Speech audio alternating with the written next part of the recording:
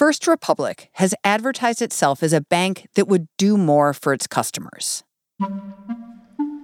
First Republic was set up to give wealthy customers a much better service experience. You know, there was someone you could call on the phone. They knew your name. They knew a lot about you.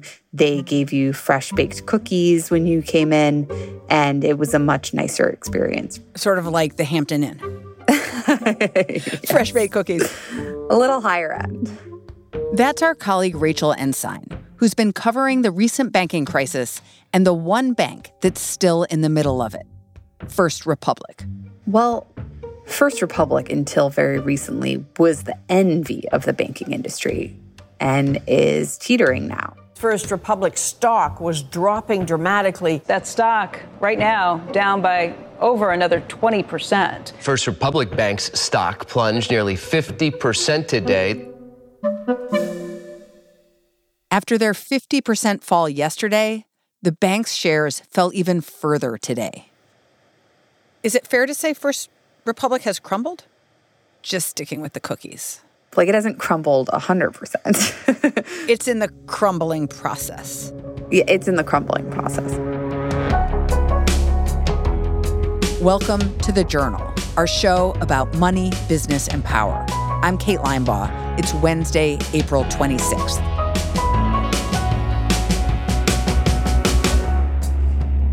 Coming up on the show, how First Republic went from the envy of the banking industry to teetering on the brink.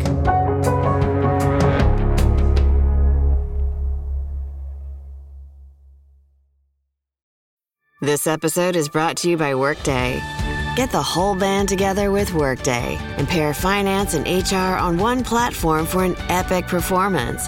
With Workday AI at the core, you'll make confident decisions faster than ever, and you'll drive flawless business and finance operations with an agile platform that constantly evolves to future-proof your organization.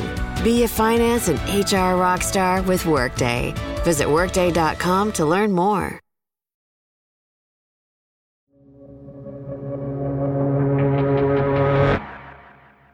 First Republic has had the same DNA since the beginning when it was founded in the 80s.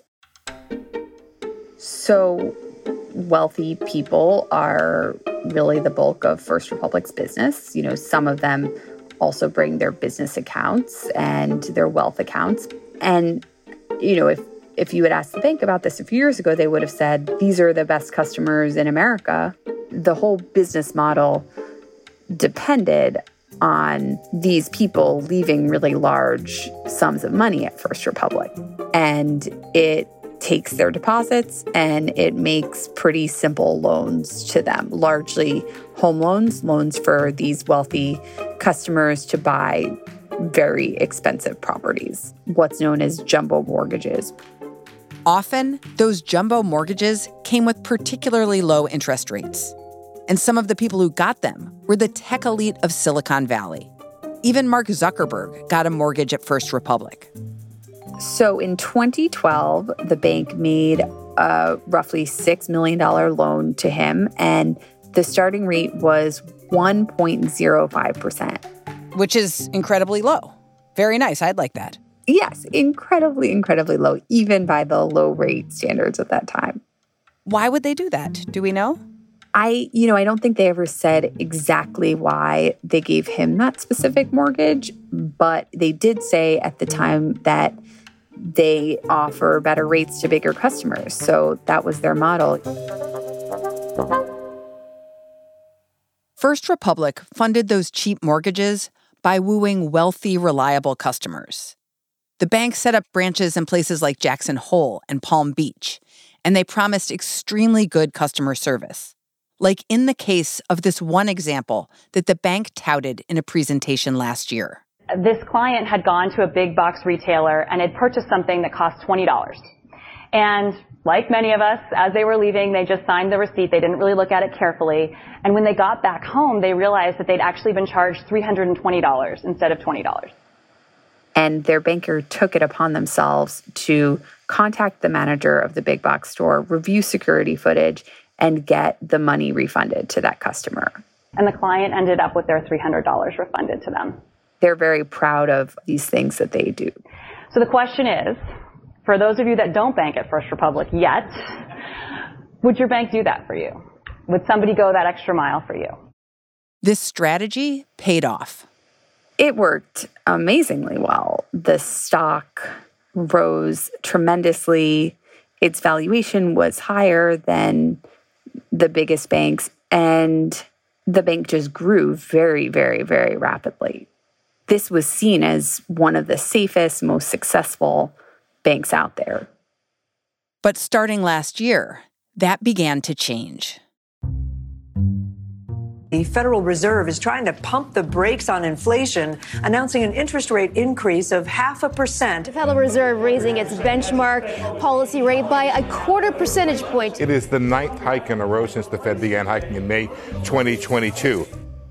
What happened when the Fed started raising rates was First Republic's customers, who are savvy, wealthy people who had been leaving huge sums of money at the bank during the period where rates were super low, they start moving their money to other places. So to keep its customers' money, First Republic had to start offering them better interest rates on their deposits, and that cut into the bank's profit margin. But there was another problem. The other big part of First Republic's business was those jumbo mortgages, which had really low interest rates. Basically, First Republic made all of these loans, largely these huge mortgages, during the era of ultra-low rates.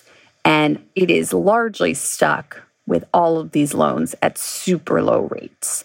And a lot of these loans are only yielding like 3%. First Republic's decades-old business model was taking a hit. And then last month, two banks known for working with tech and crypto collapsed. We are in a banking crisis. The speed of Silicon Valley Bank's collapse came as a shock to many clients. Some rushed to the headquarters in Santa Clara Friday, only to find that California officials had shut it down. This marks the largest closure of a U.S. bank in 15 years. Following the collapse of both Silicon Valley Bank and Signature Bank, what we were left with was a group of on-edge, fearful customers with no... The collapse of these two banks rattled the entire financial sector. People started looking around to see what other banks might be vulnerable. And one that stood out was First Republic. That's after the break.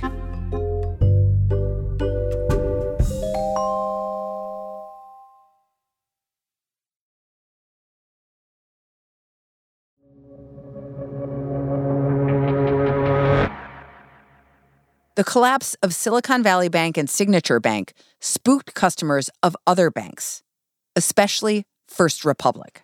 There were a number of days where customers were completely freaking out, pulled massive, massive sums of their money because it's so easy now with internet banking just to click and your money is moved immediately. You don't have to go to the bank or anything. First Republic was losing tons of deposits. Investors, concerned about the bank's survival, sold off their shares. The bank needed help, and it got it in the middle of March. Some of America's top lenders have deposited $30 billion at First Republic Bank. They include juggernauts like JP Morgan, Wells Fargo, Bank of America. This comes as First Republic stock was dropping dramatically, and concern was growing about another potential collapse. Why did these other banks give them so much money? It was a measure that was intended to be a sign of confidence in First Republic. What other banks were hoping was that they could put this panic to rest. This rescue bought First Republic time to get its business back in order and to try to lure back its depositors. But it didn't solve all the bank's problems. And then this week, the bank's CEO got on the phone with investors and analysts. Greetings and welcome to First Republic Bank's first quarter 2023 earnings conference call. Usually the way an earnings call works is the executives read a script and then analysts who work for different investment firms will ask them questions. So the earnings call was very unusual on Monday in that The CEO gets on. Let me now discuss our current funding. He reads a script for 12 minutes. As the industry events unfolded in March, we experienced unprecedented deposit outflows. And then it's over. This concludes today's call, and thank you for your participation. No questions allowed. You may now disconnect. What was the thing that people wanted to find out from that earnings call? The most important thing was just how much did First Republic lose.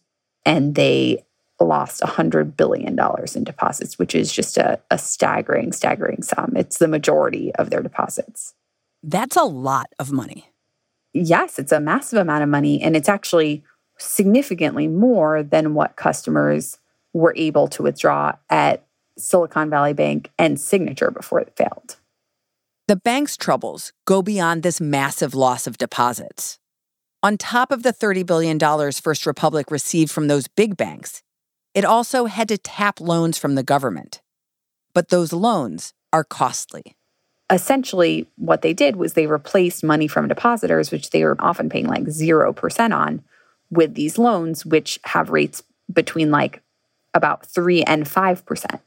So they are in this really, really grim situation where they may well be paying more on their liabilities than they are earning on their assets. And that is like literally the opposite of how a bank makes money. So their balance sheet is like upside down, is how one person described it. On that earnings call, CEO Michael Roffler laid out how the bank is trying to right the ship. It plans to cut costs by reducing executive pay, laying off up to a quarter of its employees, and reducing office space. How long can they survive in that situation? Well, that is currently the question, and I don't think anyone really knows for sure. I mean, they say that they're going to take measures to cut costs, but those things don't quickly help with this fundamental problem where you are earning less from your loans than you are paying on your deposits. You're losing money, basically. They're losing money, yes. In simple terms, they are on a trajectory to lose money. How did investors react after this earnings statement and call? Well, they did not seem very happy about what First Republic said.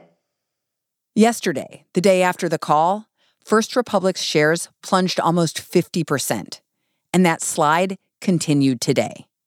According to people familiar with the matter, First Republic has floated a new rescue plan to the group of big banks that gave them $30 billion in deposits.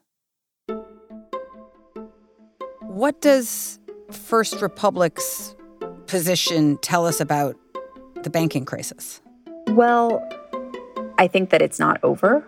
After Silicon Valley Bank and Signature failed, the federal regulators were really hoping to signal that this was a brief panic and now we can kind of all move on and put this in the past. And obviously, bankers at big banks hope to do the same by putting this $30 billion into First Republic.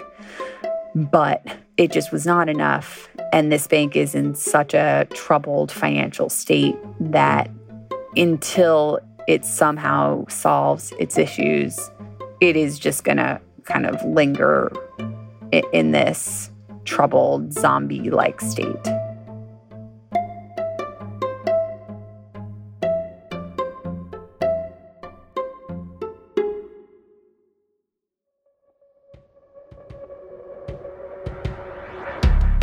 That's all for today, Wednesday, April 26th. The Journal is a co-production of Gimlet and The Wall Street Journal. Additional reporting in this episode by Gina Heeb and Charlie Grant. Thanks for listening. See you tomorrow.